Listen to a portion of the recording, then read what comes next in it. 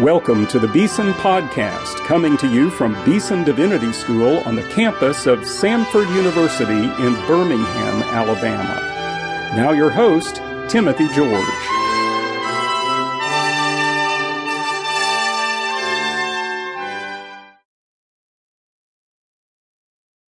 Welcome to today's Beeson Podcast. Well, I tell you, this is going to be an interesting conversation for me because I have the privilege of talking with one of my very best friends in all the world who also happens to be my own biological son. That's right, Dr. Christian Timothy George. Christian, welcome to the Beeson Podcast. Thanks for having me. Now, I've known you as long as you've been alive, and I've seen how you've grown and developed in wonderful ways. Tell us a little bit about your own background, and then we'll get to the main focus of this podcast, which is your work on Charles Haddon Spurgeon. As you know, I was born in Louisville. You remember? I do. And grew up in Birmingham, Alabama. I went to Briarwood Presbyterian School there, and I attended Samford. I was an art major and a religion minor, and then I attended Beeson, my Master of Divinity. Married my wife in college, and we were praying about where to go to school for doctoral work, and we went across the ocean to St. Andrews, University of St. Andrews, where I studied the great preacher Charles Haddon Spurgeon, and particularly his Christology. Worked with Dr. Stephen Holmes there at St. Andrews. That's exactly right, yes. After St. Andrews, I was hired as an assistant professor of historical theology at Oklahoma Baptist University, so we lived in Oklahoma, in Shawnee, Oklahoma, for 3 very wonderful years. And then I was hired to be the curator of the Charles Spurgeon Library and also to teach church history at Midwestern Baptist Theological Seminary. And that's in Kansas City. In Kansas City. Go Royals. Yeah, y'all have a great baseball team this year. Yeah, won the World Series. That's true. Pretty good. That's true. Well, now, I suppose there isn't a single listener to this Beeson podcast who has not heard of Charles Haddon Spurgeon and probably know a little bit about him. But you just suppose there's somebody listening, they've never heard Spurgeon's name before. Who is this Charles Haddon Spurgeon? Well, it's a good question, and I get asked that actually quite a lot. Even though Spurgeon is the most quoted pastor probably in pulpits in America, he still does need to be rediscovered by many people. Charles Spurgeon was a 19th century Baptist preacher and pastor. He was someone that you just have to put into the category of George Whitefield and maybe Martin Luther. He was one of the greatest evangelicals, one of the greatest Baptists, one of the greatest preachers in the English tradition. Charles Spurgeon published more words in English than any Christian in history. He founded 66 parachurch organizations there in London, and wore many hats. He was a preacher. He was a president of a theological institution. He was an outspoken abolitionist, friends with Frederick Douglass and others.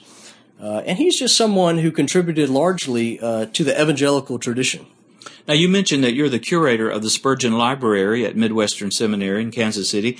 Tell us about this library. How did it come to be at Midwestern in Kansas City? Yes. Spurgeon never visited there, did he? He never visited Kansas City. He might have stayed, had he. In 1905, Spurgeon's twin sons, Thomas and Charles, sold their father's library, his personal library of about 6,000 volumes, to the Missouri Baptist Association. It was put on the USS Cuba, and it was shipped from Southampton to New Orleans. It was put on a train, and it was delivered to Kansas City.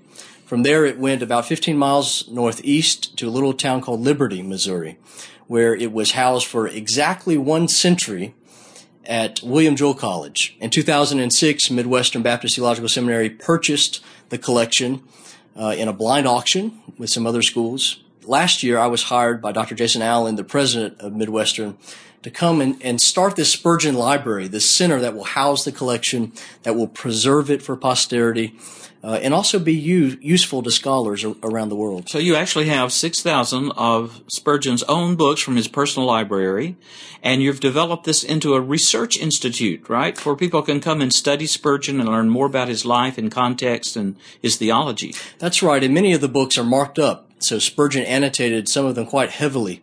And all of that needs to be analyzed and studied because it's really an untapped source of scholarship to help us understand Spurgeon better. And so to talk a little bit more about the purpose of the library.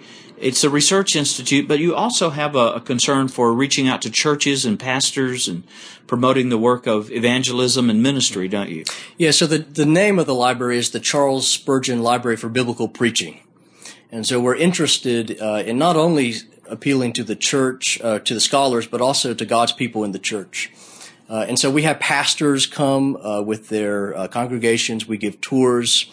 The more people know about Spurgeon, the more people know about Christ. Spurgeon is always pointing others to Christ. And my heart has been the whole time I've been in Kansas City, not to just look to Spurgeon, but look through Spurgeon to Jesus Christ. Yeah, that's great. Well, I wish you would say a little bit more about your own work on Spurgeon, your scholarly work, and in particular, this project that you are bringing together on the lost sermons of C.H. Spurgeon. Now, when I first see that title, I wonder, lost sermons? We've had Spurgeon around. He died in 1892, right? That's right. So we've been studying and hearing about Spurgeon. How can anything be lost of Spurgeon that we haven't already discovered and written, 10,000 pages about? Well, that's true. One of the quickest ways to become rich in 1892 was to write a biography on Charles Spurgeon, so there's a small galaxy of them. Spurgeon, most of what we know of Spurgeon comes from after he moves to London in 1854. We know about his sermons, we know about his preaching ministry, his social work, that sort of thing. What is much less known is what happened before 1854, when he was a pastor at Waterbeach Chapel in rural Cambridgeshire, when he was an itinerant preacher in the villages surrounding Cambridge. And so in 2011, as I was finishing my PhD at St. Andrews, I took a trip down to Spurgeon's College in London, and I came across 11 handwritten journals that contain the sermons from Spurgeon's early ministry before he moved to London. And so that's the project I've been working on. I've been working to find a publisher, which I've secured this year in B&H Academic. I mean, 1,000,000 words doesn't look so pretty on a book proposal. So Braben and Holman, the publisher of these sermons, will be bringing these out as a series, right? That's right. It'll be a 12-volume series. We're going to start releasing them next January. And they are basically the first critical edition of any of Spurgeon's works. No one has really investigated Spurgeon's primary works in a critical way. And they will add approximately 10% to Spurgeon's overall corpus of literature. Now, I remember reading about Spurgeon. He spent a great deal of time with his grandfather, I believe, in a village called Stambourne. And his grandfather had a great library of Puritan sources and so forth. Say a little bit about Spurgeon's own formation, his intellectual formation, his theological direction. Yes. Many people have called Spurgeon the last of the Puritans, Puritanoram ultimus. I mean, he was the greatest and the last of the Puritans. In one sense, that's a bit anachronistic. But in another sense, it's quite right on, because Spurgeon was deeply influenced by the Puritan tradition. He was one of 17 children, and for his father and mother, John and Eliza, they couldn't care for all of the children, the ones that survived. And so Spurgeon was sent to Stambourne to live with James Spurgeon, the grandfather of Spurgeon, who was an independent Congregationalist pastor. And James had a study that was in the attic. And it was always kept dark because they boarded up the windows because of the tax. Window tax. Window tax, that's right. And yet, in this dark room, young Charles Haddon Spurgeon came across these tomes, many of which we still have in our Spurgeon Library in Kansas City. They were the works of people like John Flavel and Jeremiah Burroughs and John Bunyan. Of course, Pilgrim's Progress became Spurgeon's favorite book. He read it over 100 times. And you really have to say, when you step back and look at the overall theological contours of Spurgeon's ministry, that they were quite puritanical. He talks about things like grace and sovereignty. Some of these early Puritans had a tremendous influence, even ones that we rarely talk about today. People like Thomas Manton and some of these kind of lost Puritans. Thomas Boston. Thomas Boston, absolutely. Charles Simeon. Mm-hmm. And so one of the things we're discovering in Spurgeon's earliest sermons is that he's relying quite heavily on these early Puritans. In fact, in some sermons, he basically is just regurgitating their own outlines. Now, you and I once took a pilgrimage to England looking at Spurgeon sites. And I want to mention 2 or 3 of those and have you describe kind of what happened there and what we saw and observed on that amazing trip that we took together with our friend David Riker from Brazil. So let's begin with Colchester. Yes. So Colchester played a significant role in Spurgeon's spiritual development. In January of 1850, he was converted in a primitive Methodist church. He was trying to go to a church and was lost in a snowstorm. He stumbles into this small primitive Methodist chapel. As the story is told, the pastor was snowed in. And this shoemaker, or perhaps a tailor, Spurgeon never met him again, but one of those trades, took to the pulpit and endeavored to preach a few words about what it means to look to Christ from Isaiah 45:22. Look unto me and be ye saved all the ends of the earth. Spurgeon said that he looked that morning to Christ as though he could have looked his eyes away. And he never looked back. He never turned to salt, so to speak. Yeah. And so from that moment on, he begins preaching. He has a diary he keeps during this time, and he's trying to understand what it means to be a minister of the gospel. Okay, the River Lark. Yes, so immediately after Spurgeon was converted, he started reading his Bible in a new way. And he becomes convinced that the Baptist tradition is the most biblically faithful tradition. And so he decides to become a Baptist. He writes a letter to his mother, and he says, Mother, I would like to be baptized and join a Baptist church, to which she responds, I prayed, Charles, that God would make you a Christian, but I never prayed that he would make you a Baptist. To which the witty young teenager said, well, yes, Mother, the Lord has answered your prayer with the usual bounty, but is giving you above and beyond all that you could have asked or thought. More than you prayed for. More than you prayed for, so Spurgeon becomes a Baptist. He becomes a Baptist. And he's baptized in a little town north of Cambridge called Isleham.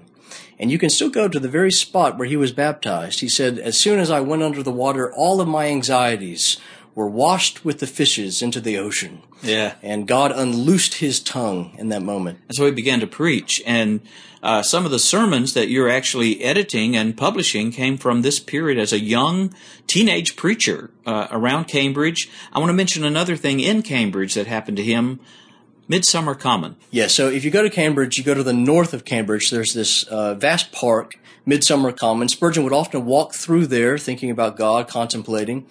Thinking about the sermons he had heard at the church he just joined, St. Andrew Street Baptist Chapel. You can still go there today. And so Spurgeon takes the pastorate at Waterbeach Chapel during these years before he moves to London. And one day he was scheduled to meet Dr. Joseph Angus, who was the principal at Stepney College. And it was sort of like a college interview. And so this was like a theological school for training ministers, right? In a Baptist school in London at the time. That's exactly right. And Spurgeon was thinking about going to college. His father, John, was putting a lot of pressure on him to go to college. And so he entertained at least an interview. And so he went there. And the only person Spurgeon ever calls stupid happened to be at this location. According to, in Spurgeon's own words, you can read it in the autobiography, a stupid parlor girl led Charles into one room and Joseph Angus into another room, and for exactly 1 hour they sat there waiting for the other to show up. And both of them left feeling jilted. And so Spurgeon departs from that meeting, which is currently the Cambridge University Press bookstore. I don't think many people know that. Yeah. You can go there today. And he went north, and he went to Midsummer's Common, and he was wrestling with this decision, just been jilted from his college interview. Do I go to college, or do I remain a pastor? And he felt at that moment to go to college was to seek great things for himself. And he reflected on that great verse, seek great things for yourself, says God, seek them not. And so Spurgeon remained as a pastor and never pursued a theological institutional degree. In fact, he even rejected the doctorates, the honorary doctorates America threw his way throughout his ministry. Wow. So he never was, you might say, formally trained in theology, but he was certainly very theologically informed and very well read, wasn't he? Well, he really was. He had a photographic memory. In fact, when we give tours of the Spurgeon Library, you're standing there around 6,000 of Spurgeon's books. He originally had 12,000. One biographer said 20,000. And he played a game with his students where he asked a student to pull any book off the shelf and start reading in any place, any paragraph. And by the time that student had reached the second or third sentence, Spurgeon from memory was reciting everything that student was reading. And so he was a genius. He taught himself Greek and Hebrew. He spoke a little Latin and French.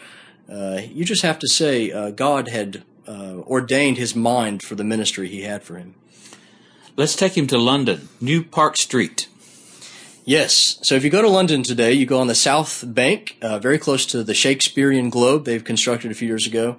You can see the place, unfortunately not the church, but the place where Spurgeon's first burgeoning ministry in London unfolded. It was in one of the worst parts of London to live, south of the river.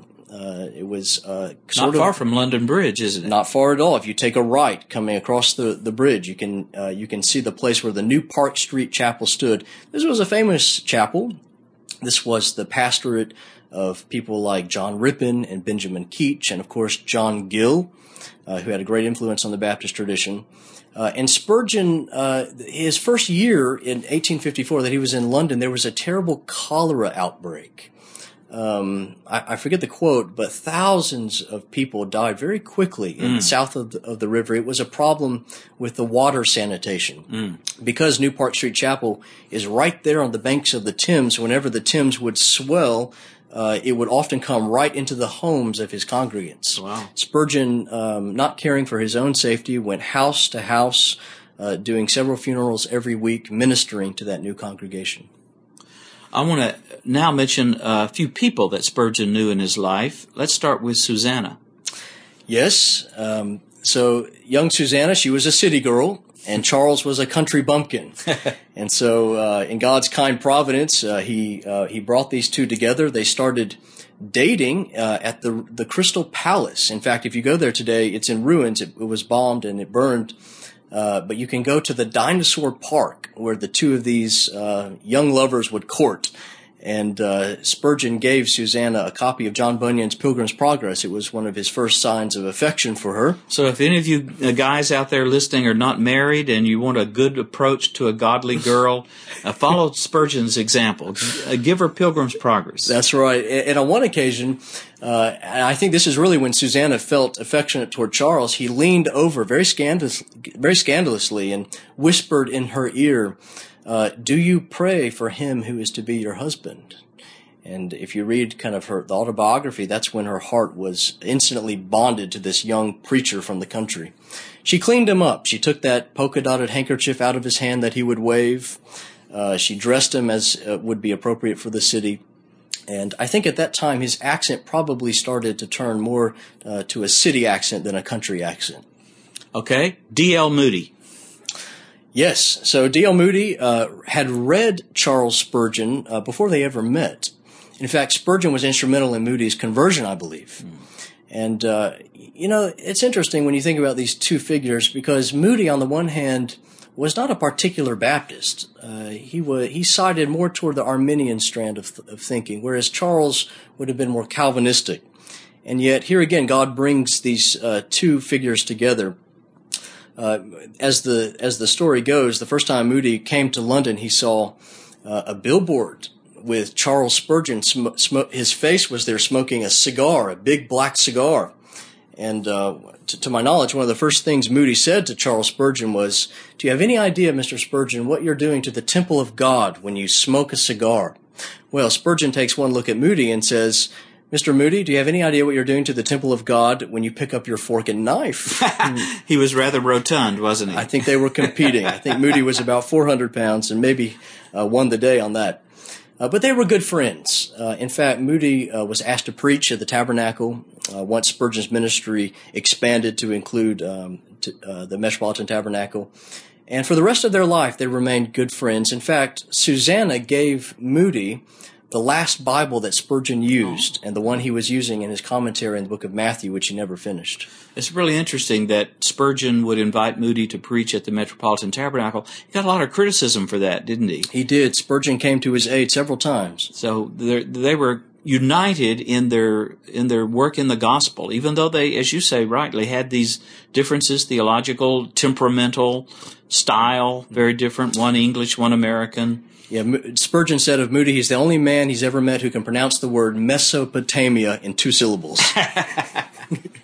Okay, Alexander Maclaren.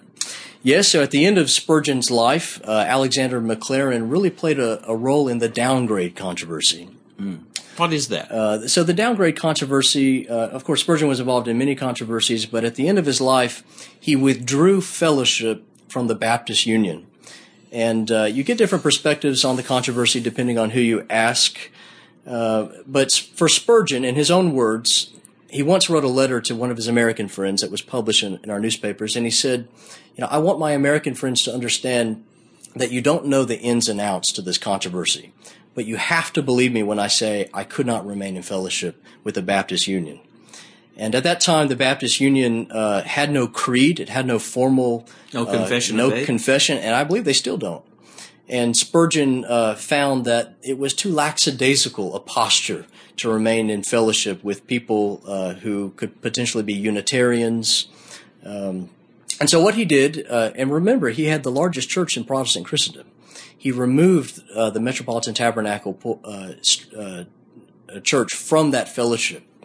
And that had tremendous significant implications for his own ministry. Susie said that controversy led to his premature death at the age of 57. And so Maclaren was someone who met with Spurgeon in Menton, France, and really tried to convince him to remain in fellowship with this group, to bear with them and see if they could not turn the ship, so to speak, from within as opposed to walking the plank from without. And Maclaren later became one of the early leaders in the Baptist World Alliance, which I know you and I have been involved with as well. Yes, that's correct. So this was a painful episode in Spurgeon's life, this leaving the Union, and yet his brother stayed in the Union, didn't he? He did, and criticized his brother. I think that was part of the problem. Over 80 of his own students at the pastor's college rejected Spurgeon's decision to leave the Union. And so it was a tremendous time of difficulty, and it's difficult to know. Spurgeon had a colleague who named William Egan, I believe, who was an Essex bumpkin, just like him, a pastor, conservative, who remained in the Baptist Union and eventually became its president. And so one wonders if Spurgeon's massive influence could have helped to solidify a declaration or a confession had he remained within. Yeah. Now, you've done some amazing research. These lost sermons you're bringing out in a new critical edition from Broadman and Holman, your work as the curator of the Spurgeon Library at Midwestern Seminary in Kansas City. But I want to ask you about two episodes in Spurgeon's life that you've kind of uncovered, both of which I think show an interesting angle onto him. And first is the fact he never came to America. He was wildly popular in America, but also, there were those who rejected him and actually burned his sermons during his own lifetime. Tell us about that.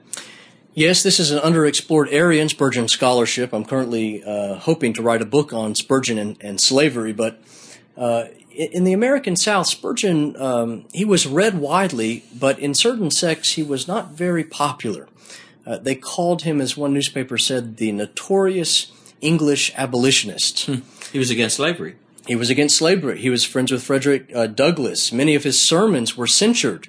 One biographer says that 500,000, if not more, I think that's conservative, of his sermons were publicly burned. So if you had been standing in the Montgomery, Alabama jail yard, for instance, on February the 24th, 1860, you would have seen the sermons of Spurgeon brought in by the community and publicly thrown into this bonfire they had created. And this was, I think, an epidemic that was more widespread than we realize. One newspaper even said that if Spurgeon came to Alabama, Mississippi, Georgia, the Deep South, he would have been lynched. And so Spurgeon understood that the rights of these Africans, these slaves, needed to be represented, and so he fought very hard against the American South. So this speaks to an aspect of his spirituality and his commitment to reach out, particularly to people who are oppressed, who feel persecution, who are on the margins of society.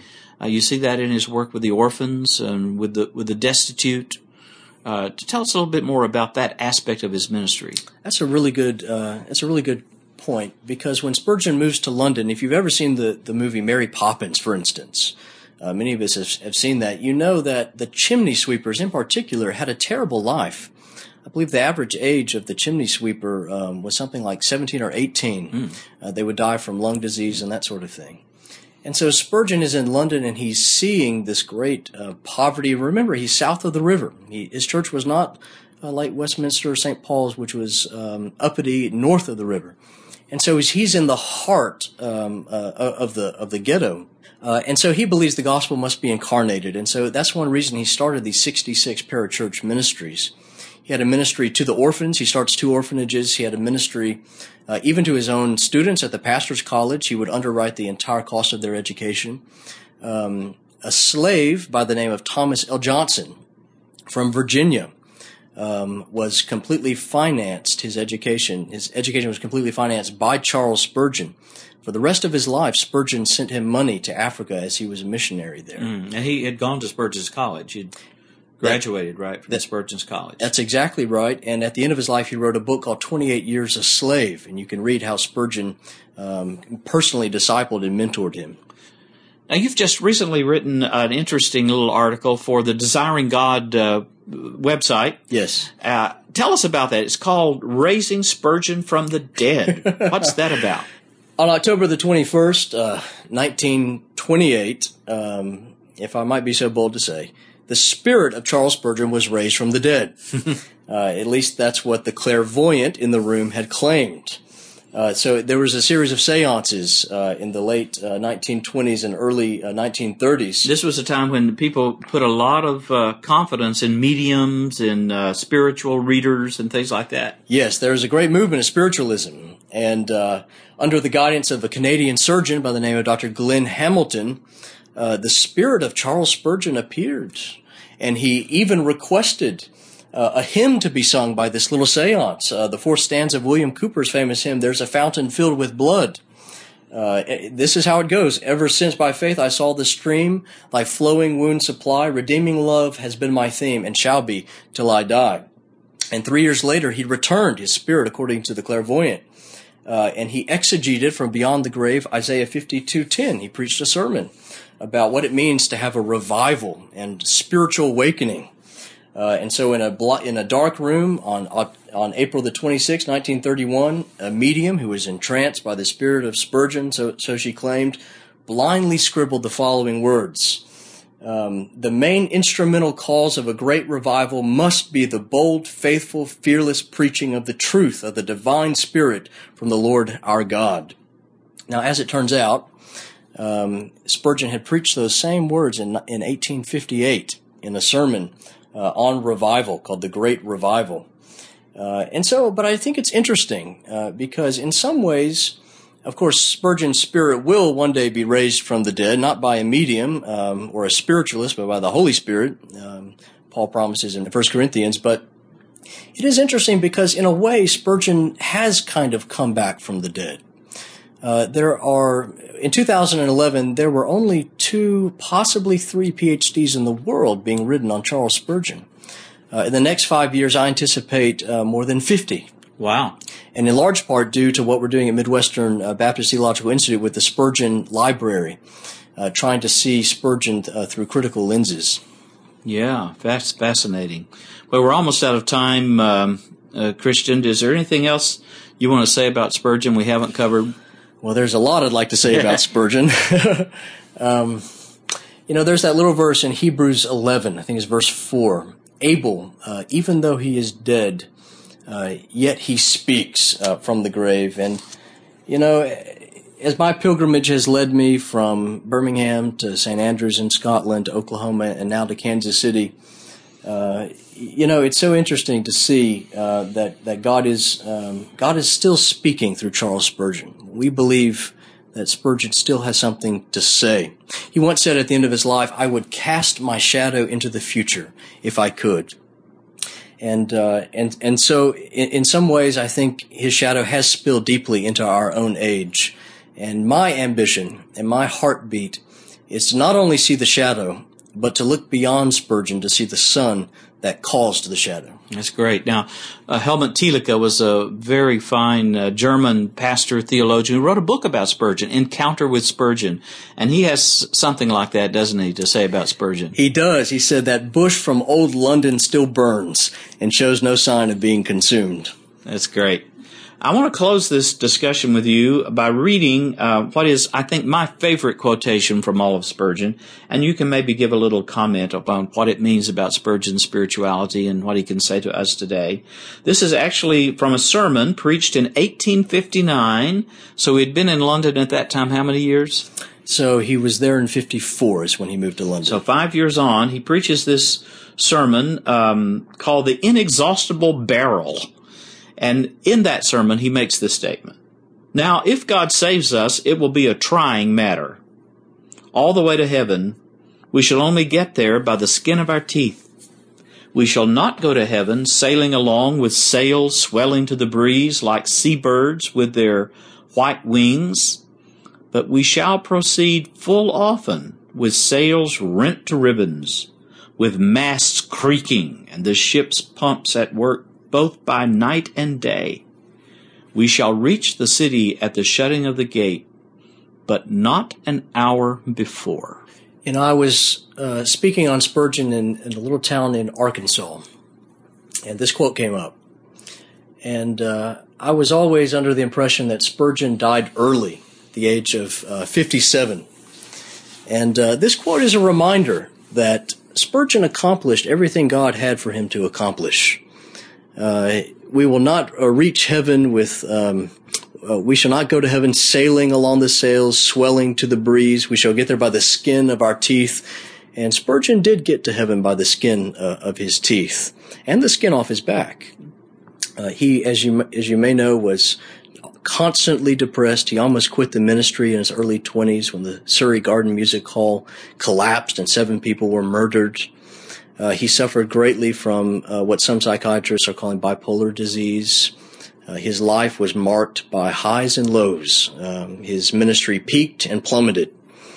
And so Spurgeon understood that his pilgrimage, to use John Bunyan's allegory, it would contain some valleys of the shadows of death, and it would contain some doubting castles. But in the end, Spurgeon did reach the celestial city, and he did so with the confidence that God would not only vindicate him in the future, but he would give him the strength he needed to get through at the very hour. Well, my guest today on the Beeson Podcast has been Dr. Christian George. He is the curator of the Charles Haddon Spurgeon Library and assistant professor of historical theology at Midwestern Baptist Theological Seminary at Kansas City. He's a Spurgeon scholar. He's bringing out the Lost Sermons of C.H. Spurgeon from Braubin and Holman. Thank you, Christian, for this wonderful conversation about one of the greats of all time. Thank you.